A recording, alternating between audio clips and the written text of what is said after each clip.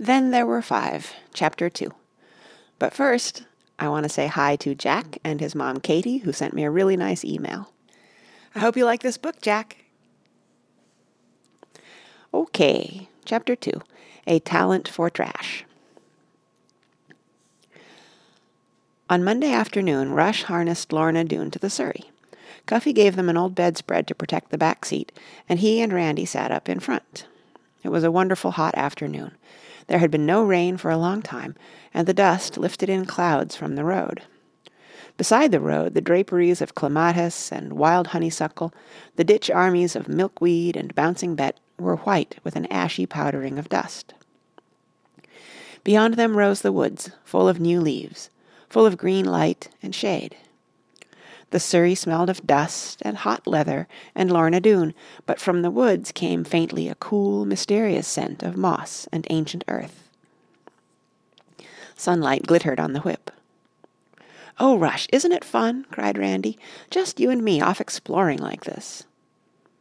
"On a mission for our government, you mean," Rush said rather stiffly, but a second later he turned and grinned at her. "It's nifty," he agreed. "Let's try this one," suggested Randy. A road turned off to the right. Beside it stood a mailbox on a post. The post was planted firmly in a large milk can filled with earth, and around its foot a frill of timothy and a daisy had also planted themselves in a sort of little garden. Addison, Randy read on the mailbox. That sounds like a good, sensible name. He pulled a rein and Lorna Doone turned in. She walked slowly, for the road wound upward. Her hindquarters moved up and down, like two rocking, shining hills, and her tail switched at the flies. "What do you think they'll be like, the Addisons?" Rush wondered lazily. "Or maybe it's only one, a single Addison. I seem to see them as tall people with square jaws, kind of serious and industrious, and not laughing much." "Oh, I don't," Randy said. "I think they're two old, jolly people. Fat, you know, with morning glories, and baby chickens and calves, and maybe some cookies." "A confused description, but I get the general picture," Rush said. "Whichever one is wrong has to wash the supper dishes tonight." The road sloped gently upward. It was flanked on either side by Austrian pines whose branches were longer on one side than the other, as if the wind blew always from the same quarter. Beyond the trees the pastures sloped up on the right and down on the left. Small Swiss cattle dotted the hillside. They were cream-colored, darkening to mushroom brown. "They're much prettier than the usual cow," Randy said. "They look more like real animals, deer or antelope or something." Mourning doves cooed softly everywhere, and a pair of truant white hens picked their foolish way along the road. They rounded the bend, and there, nestled in a curve of hillside, lay the farmhouse like an egg in a nest. It was white, the way all good farmhouses should be, and it was shaded by 2 huge soft maple trees, 2 tall fountains of green leaves. Flowers grew along the fence, and not only along the fence but in unexpected haphazard clusters in the grass. In one place there were frail pink poppies dropping their petals in the slightest breeze. In another there was a steeple of hollyhocks. There was a swing hanging from one of the maples, and near the house in a little pen stood a baby with a fluff of yellow hair. The house was smothered in vines and shrubs, and its breath came out of it sweet and warm, smelling of gingerbread. "Hello, baby," said Rush. "Folks home?" "Bah," replied the baby, drooling. "He's cute, Rush. He looks the way Oliver used to. His hair kind of grows sideways like his did." "But they don't really get faces till they're around 4 years old," said Rush, losing interest. They knocked on the screen door and looked in. They could see a big black coal stove and not much else. There was a soft padding of bare feet. A little girl about 10 years old looked out at them. She wore a faded blue calico dress. Her cheeks and nose were pink with sunburn, and her blonde hair fell straight to her shoulders. "Hello," she said. "Who are you?" "We're the Mellandys," Rush told her. "At least we're some of them. We came to see if you people had any scrap for the government." "Scrap? You mean used metal for the soldiers?" "That's it. Well, wait, I'll ask Mom. You can come in. She held the door open. I'm baking some gingerbread. You are? Randy was impressed. Do you know how? Yes, it's in the oven now. You can smell it. Smell it? Rush lifted his nose rapturously and looked as if he were going to bay like a wolfhound. Well, you folks sit down. I'll get Mom. The little girl went out of the room. They heard her bare feet flipping upstairs. Nice, Randy said, looking around the big country kitchen with its table already set for supper, its red linoleum floor, its green vine-covered windows like windows under a waterfall. Swell, agreed Rush. They sat there, not saying anything else, shy of their own voices in this stranger's house. The bare footsteps came down the stairs again, followed by grown-up ones in shoes. A tall lady in a lavender dress followed the little girl into the kitchen. Hello, said the lady. So you're the Mellandys. We are the Addisons. I'm Mrs. Addison, and this is my daughter Daphne. And I'm Rush, and this is my sister Miranda. Randy, corrected Randy indignantly. I understand you've come to collect scrap, and I'm very glad to see you because we have lots of it. I hope you have some way of carrying it. Our carriage, said Rush elegantly. Daphne, run get Dave. He can round up the stuff.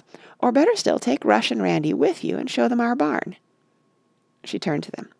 Dave has been helping his father get the hay in before it rains again. They went out the door behind Daphne. She had almost stopped being shy, and as they passed the baby, she said, That's my brother Alexander. He's getting another tooth. That's why he looks at you folks like that. The baby was scowling at them. Alexander Addison, said Rush. With that name, he's going to have to amount to something. Maybe he'll grow up to be a famous inventor or a news commentator. Alexander Addison, repeated Randy. He sounds like somebody who ought to have signed the Declaration of Independence. Maybe he'll be a governor or an ambassador or something.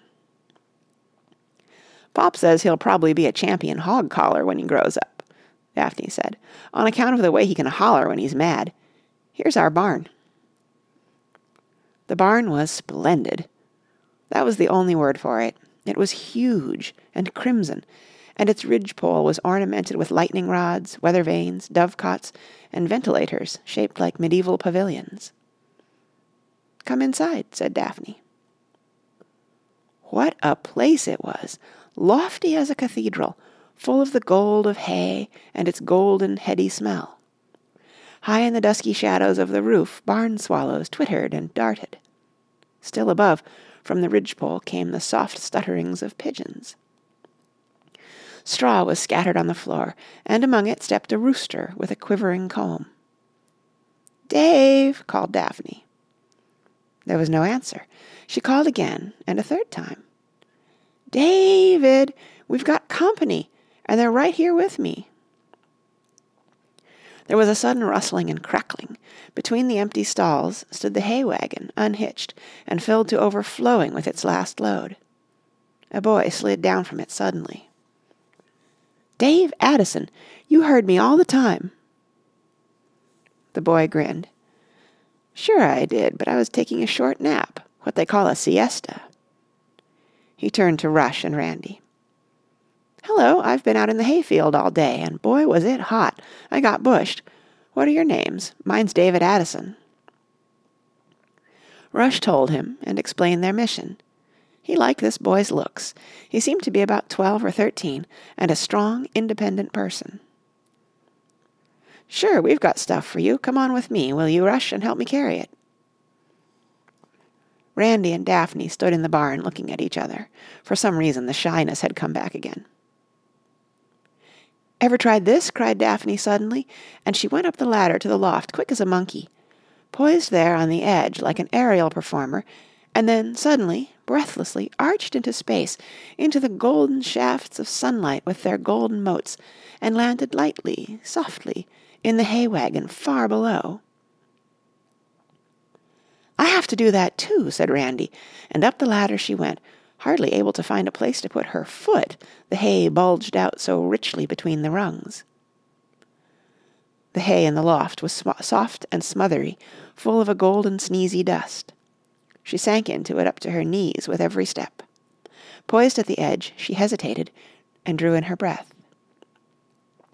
Gee whiz, Daphne, it looks about a mile away, that wagon. What if I missed it? You couldn't miss it, Randy. It's big as a boxcar. Come on, jump. It's fun. Honestly, it is. Daphne's little sun-stained face was turned up to her encouragingly, pink as a strawberry. Randy couldn't be a sissy, even if she broke her leg not being one. Take care of me, God, prayed Randy silently, and leaped. Oh, what joy! Right out into the air, like a bird, free as a bird, and as safe. Poof! Bounce! A feathery thump, and there she was lying on her face, laughing in the sweet, scratchy hay. Hurry up, Randy, out of the way, I'm coming. Daphne was standing on the edge of the loft, looking down like a youthful angel contemplating the earth. Well, wait a minute, hold your horses, wait till I get down, commanded Randy. She slid from the wagon and ran for the ladder. Hurry up, or I'll catch you, she cried halfway up. The shyness had vanished completely. Whoopsie, the shyness had vanished from them both. When they came out of the barn at last, hot and red-cheeked, there were dried clover blossoms in their hair and bits of leaf and stalk sticking to their clothes. Daphne brushed Randy off, and Randy brushed Daphne. What school do you go to? Asked Randy. I never saw you over at Carthage. Oh, we go to the district school. Over toward Eldred it is. A little white schoolhouse with a bell like a dinner bell. We've always gone there. Hey, Randy, come help, shouted Rush's voice. He was going toward the surrey with his arms full of wire coat hangers and tin cans. David was following, dragging an old bedspring. Daphne and Randy ran to their assistance, and presently the back of the surrey was heaped with a welter of scrap.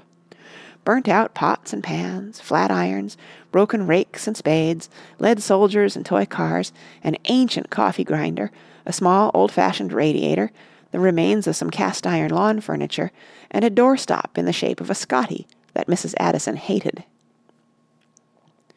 There was plenty of room for more, however, and Rush and Randy climbed reluctantly into the front seat to continue their quest. You come again real soon now, Randy, Daphne ordered. I'll show you how to make gingerbread. You come too, Rush, said Dave, and they promised eagerly. As they drove away, the scrap clattered and jingled. It was a festive, pleasant sound. I feel like a gypsy tin peddler, Rush said. It would be a nice kind of life. A wagon, a horse, and the hardware clashing together over the bumps. No school, said Randy. No haircuts and fingernails, said Rush. No good clothes, said Randy. No worry about being late or early, said Rush. They both sighed and were still, imagining a happy, untidy, leisurely life outdoors, sleeping under hedges, washing in brooks and streams, cooking stolen chicken over a campfire, throwing the bones over your shoulder into the dark. No dishes, Rush began to laugh. Oh boy, were we ever wrong about the Addisons, at least this species of Addison. It's the supper dishes for you and me tonight, my friend. The next mailbox they came to was in a hollow not far from its house. Jasper Titus was the name printed on it. Jasper Titus. Quick, Ran, what does it sound like? Like a tall, cross man, kind of stingy and unforgiving. Check, that's what it sounds like to me, too. And this time, if we're wrong, we have to mop the kitchen floor. The appearance of the house carried out the general idea. It was an old house, but not old enough, and it sat squarely facing the road. It was tall, with gables and a bay window, and in spite of the wooden lacework dripping from the eaves, it looked narrow and severe.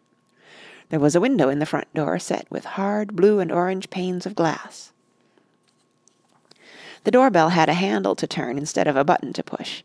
They turned it and heard a distant sound like a muffled alarm clock. Nobody came. They waited, and before they had screwed up the courage to ring it again, they heard a voice calling from somewhere. Round to the back, round to the back. That door ain't been opened in 9 years." Randy and Rush walked around the house, around the bridal wreath bushes and the canna plants and an old tin washtub with pansies in it. Rush looked at it covetously. "Scrap," he said. He had been collecting it so passionately that there was a mad gleam in his eye at the sight of any metal. For him the commonest tin can had come to have the lustre of silver and the lure of gold. The back of the house was a pleasant surprise. It was nice and friendly and untidy. Dishcloths lay drying on a box bush, a white duck was wandering to and fro, and 3 grey kittens tumbled on the grass beside an elderly dog. There was a grapevine straggling over a trellis, a bucket upside down on a post, and a clothesline with nothing on it except some clothespins like birds perched on a telegraph wire. Beyond the strip of grass, as far as the barn, lay a vegetable garden with beanpole wigwams. Here and there among the vegetables were planted loud, cheerful flowers. The back of the house seemed to have nothing to do with the front. It was as if this were its real character, while the front was just dressed up to impress visitors or scare marauders. An old man was sitting on the back steps, shelling peas. He was fat and rosy-cheeked, and the only thing that kept him from resembling Santa Claus was the absence of a beard. He did have a fine mustache, though, and his hair in the sunshine was blinding white. Over his blue jeans he wore a plaid apron. "Afternoon, folks," said he comfortably. "What would be your desire?" Rush explained, and the old man, Mr. Titus, looked thoughtful. Peas dropped into the basin with the sound of rain. "Scrap. Let me see now. No cans. I put up all my own stuff in good glass jars. Seems like I got a harrow out back the orchard. Been decayin' there the last 9-10 years. Probably all bound down to the earth with thistles and bindweed by now. I know, though. I got a stove. Yes, sir. I got an old coal stove."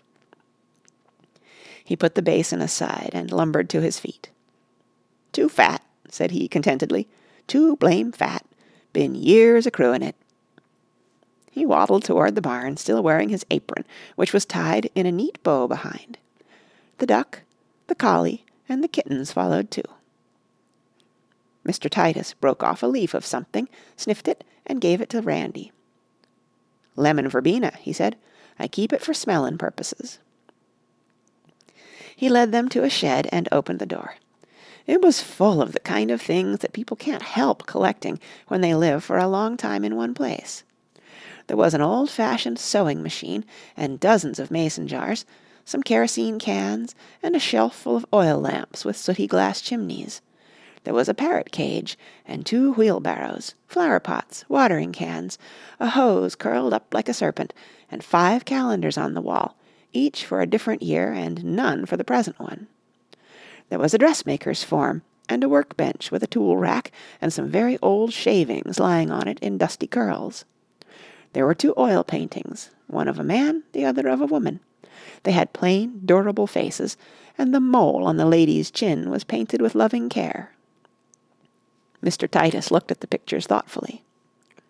"My grandparents," said he. "Fine folks they was, fine folks. But I felt better having 'em out here. In the parlour they kept looking at me hard and saying, 'Jasper, get on with your chores.'" He shoved aside the sewing machine, and there was the stove, a sturdy, pot-bellied stove that had seen years of service. "Gee, that's swell, Mr. Titus," breathed Rush, the look coming into his eye. "What about old Mrs. Gladstone?" suggested Mr. Titus, giving the dressmaker's form a good hearty spank. "She's got a lot of metal in her. A fine, stout metal carcass, and that standard." "But you might need it sometime," said Rush, staring covetously at the dressmaker's form. Mr. Titus laughed. "Even if I was constructed along the same general lines, I'd still have a hard time wearing size 38. Nope, go on. You take her." So they took Mrs. Gladstone, and a moment later the parrot cage. Mr. Titus helped with the stove, and brought part of a clothesline to lash down the cargo in the back of the surrey. Before they left, Rush and Randy learned a lot about Mr. Titus. They learned that he was a bachelor whose only sister had kept house for him until her late marriage 9 years before. Up to that time he had been a farmer, but now he rented his barn, meadows, and pasture land, and lived contentedly in his own house with his pets. "Always was lazy, always will be," he said. "Never did like heavy chores. Just did 'em 'cause my conscience drove me. Yes, sir, drove me. And then one day it quit. Just laid down quiet and gave up the struggle. Since then, no more cows, no more horses, no more blame chickens, only just enough to lay me a soft-boiled egg or two. No more hogs. Nothin' but small fry pets to keep me company. No more long rows to hoe, no more corn. Just grow enough garden truck so's when I want a mess of peas for supper I can pick me a mess of peas. Same with all the rest. Always did like fussin' in a kitchen, too. Like to bake. Used to be ashamed of it when I was younger, but I ain't ashamed no more. One of my marble cakes took first prize over to Braxton Fair last year. Yep, that's what I like. Pets, and fussin' in a kitchen, and goin' fishin'. And by golly, that's what I do." He gave them each a pocketful of cookies, He gave them each a pocketful of cookies when they left, and made them promise to return. "You and me'll go fishin'," he told Rush. "I know a pool where there's an old catfish big as a watermelon been looking at me mean for the last 20 years. I know another place where the sheep's heads sit right up on their tails and beg to be caught." "Could I come too?" pleaded Randy. "You sure can, you sure can. You come, let me know when, and I'll bake us a cake, 3-layer, marshmallow whip on top, coconut cream inside. Or a pie. How'd you like a Boston cream pie that goes down your throat just as easy and docile as anything you ever et?" He stood smiling at them, lost in blissful reverie at the thought of the pie. 2 of the kittens played with his shoelaces, and the third he held, letting it nip his finger gently. The duck had tucked its web feet under it, and lay on the grass, as if on the surface of a pool. The dog Hambone lay beside it, his tongue hanging out of his mouth like a little pink flag. They waved goodbye. "Boston cream pie," said Randy. "Cake 3 layers, marshmallow whip on top. No wonder he's so fat." "Happy, though," Rush said. "It wouldn't suit me, but I'd say there's a man whose life fits him just like a good old pair of shoes." "What about it, Rush? Shall we go home? All that talk of food has made me hungry." "Me too. But we still have some room left. We'll stop at the next farm we see." They were quiet. Tree shadows lay across the road. There was pink in the sunshine now, and blue in the shadow. It was getting late. The woods were very still. "Gosh," said Randy suddenly. "Dishes and mopping the floor." "That's right. Jasper Titus has the wrong name, all right." "Look, Rush, there's another mailbox." This mailbox was tipped sideways on its post, its door hanging open like a broken jaw.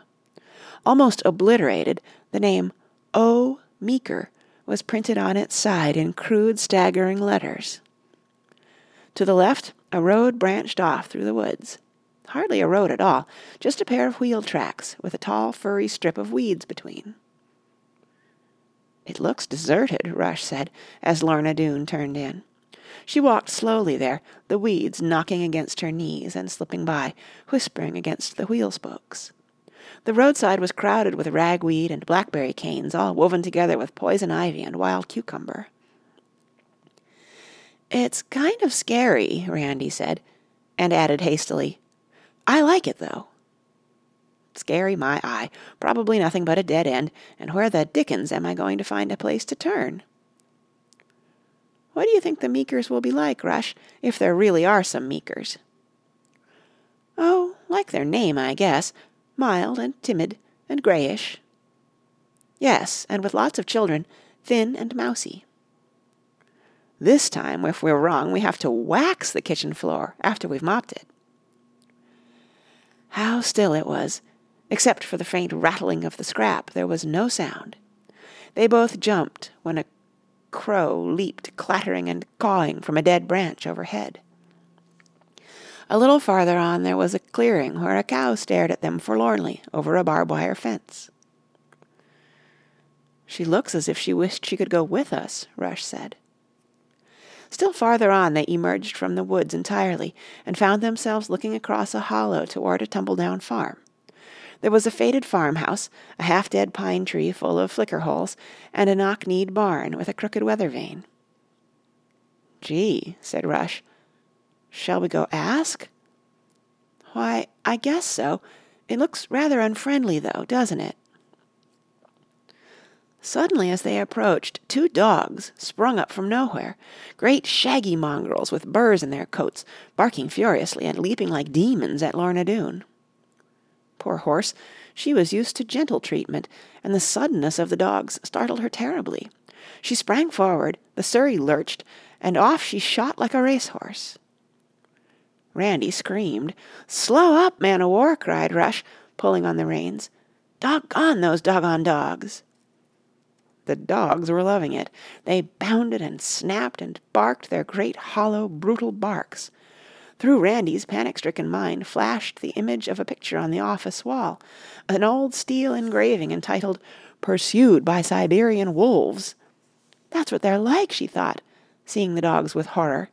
She flung her arms around Rush, sure that if she fell out the dreadful beasts would make short work of her. The surrey tipped drunkenly from side to side. In the back there was a hideous banging and crashing of scrap. The stove door kept opening and slamming shut, the flat-irons cavorted madly in a tin boiler, coat-hangers jangled like broken harp-strings, and Mrs. Gladstone performed a sort of revolving waltz with the rake. From time to time a small object jarred loose, flew through the air, a pot-lid, one roller skate, or a lead soldier. Lorna Doone's hoofs pounded, her mane whipped the air, briars snapped against the wheels, and the dogs barked. "Whoa!" Rush kept shouting. "For the love of Pete, will you please whoa!" "But the dogs!" wailed Randy. "If she stops, the dogs!" "King! Blackie!" bellowed a terrible voice, suddenly.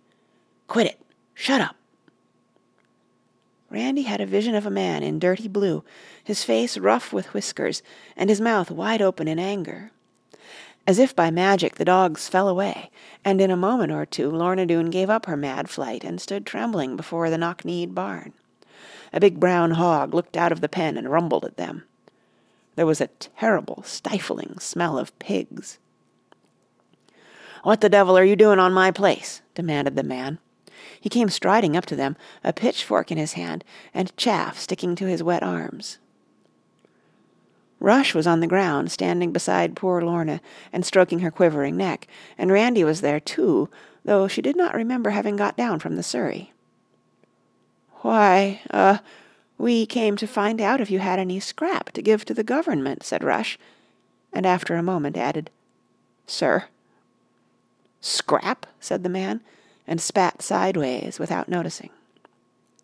"Yes, you know, old metal, cans, used wire, stove lids, any old thing. They need it for the soldiers," Rush explained. "Old bicycles," added Randy, to her own surprise and disgust. She was blushing. Old bicycles, for heaven's sake. "Listen, you," said the man. He came closer, and they stepped back involuntarily. He looked as if he wanted to hit them. "See that gully over there? Erosion, they call that. All et away by wind and water. Have to keep it filled up or it'll get bigger. That's where my scrap goes. Old bed springs, plows that's rusted, baling wire. And that, by heck, is where it's going to stay. Now get out of here. Go on, beat it, and don't come back, or I'll sick the dogs on you for sure."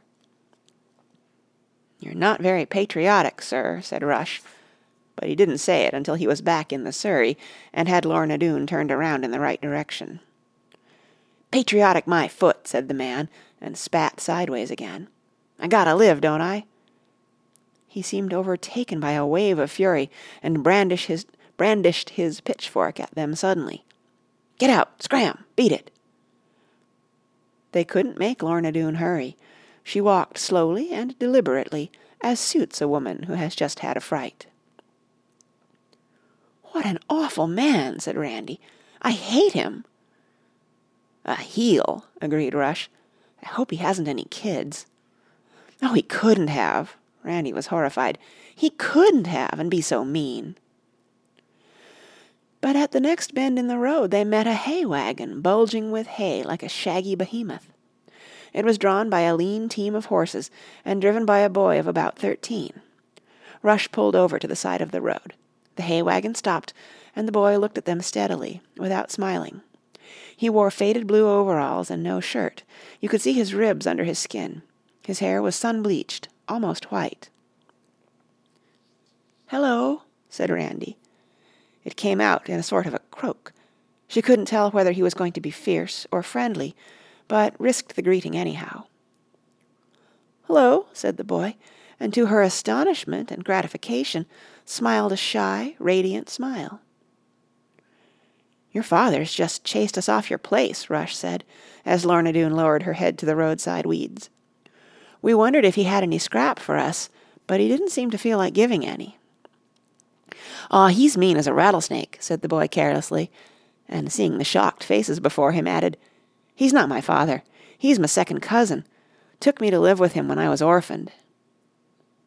"That seems rather kind," observed Randy, and could have kicked herself for the goody-goody way it sounded. "Not of him. No, sir. It was his wife made him do it, and even then the only reason he gave in was that he figured I'd be able to work and he wouldn't have to pay me anything." "She sounds all right, though." "She was swell." "Isn't she still?" asked Randy, and this time Rush kicked her himself. "She died 2 years ago in July." "Oh." Randy's face was hot. It was very quiet.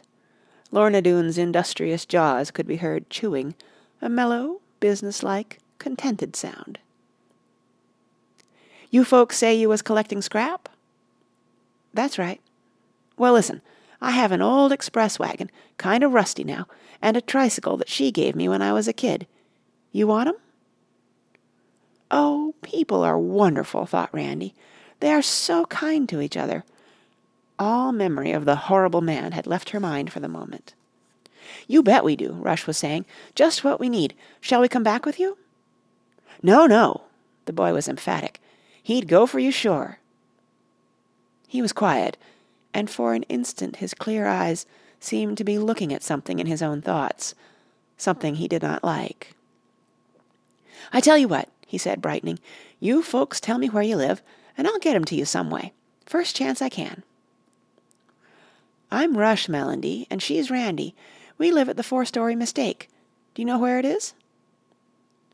"I've never been there, but I've heard of it. It's got a little thing like a cabin on the roof, hasn't it? I'd sure like to see it." "Well, come, soon as you can. We'll show you around. What's your name, anyway?" "Mark Heron. I'd like to come." The cloud came over his face again for a moment, and then he looked up, smiling his bright, shy smile. "Orrin goes to town on Wednesdays." "Orrin?" "Orrin Meeker, that's him." The boy wagged his head sideways in the direction of the farm. "He goes to town Wednesdays, market day. You could come over. Listen, I know a place where there's good hunting for arrowheads. I found lots there. And there's a cave back in the woods that's secret. Nobody knows about it but me. And I know where there's a bee tree, and a cliff full of cliff swallows, and a marble quarry, an old one, 'bout 3 miles back, full of water now, and deep. We could swim there. We could have fun. Would you come some Wednesday? Could you? Both of you?" Dazzled by the riches he offered, Rush said, "You bet." But Randy hesitated. "What about him, Mr. Meeker? Won't you catch it if he finds out?" "Maybe he won't find out. And if he does, I don't care." "We'll come," Randy promised. "We will come." They said goodbye and drove back to the side road. "He's a nice guy," Rush said. "And lonesome," added Randy. Thinking of him now, she realized that she had never seen anyone so lonely in her life. They were tired and hungry suddenly. So was Lorna Doone. Her head drooped, and the swish of her tail was languid. The woods were deep and full of secrets.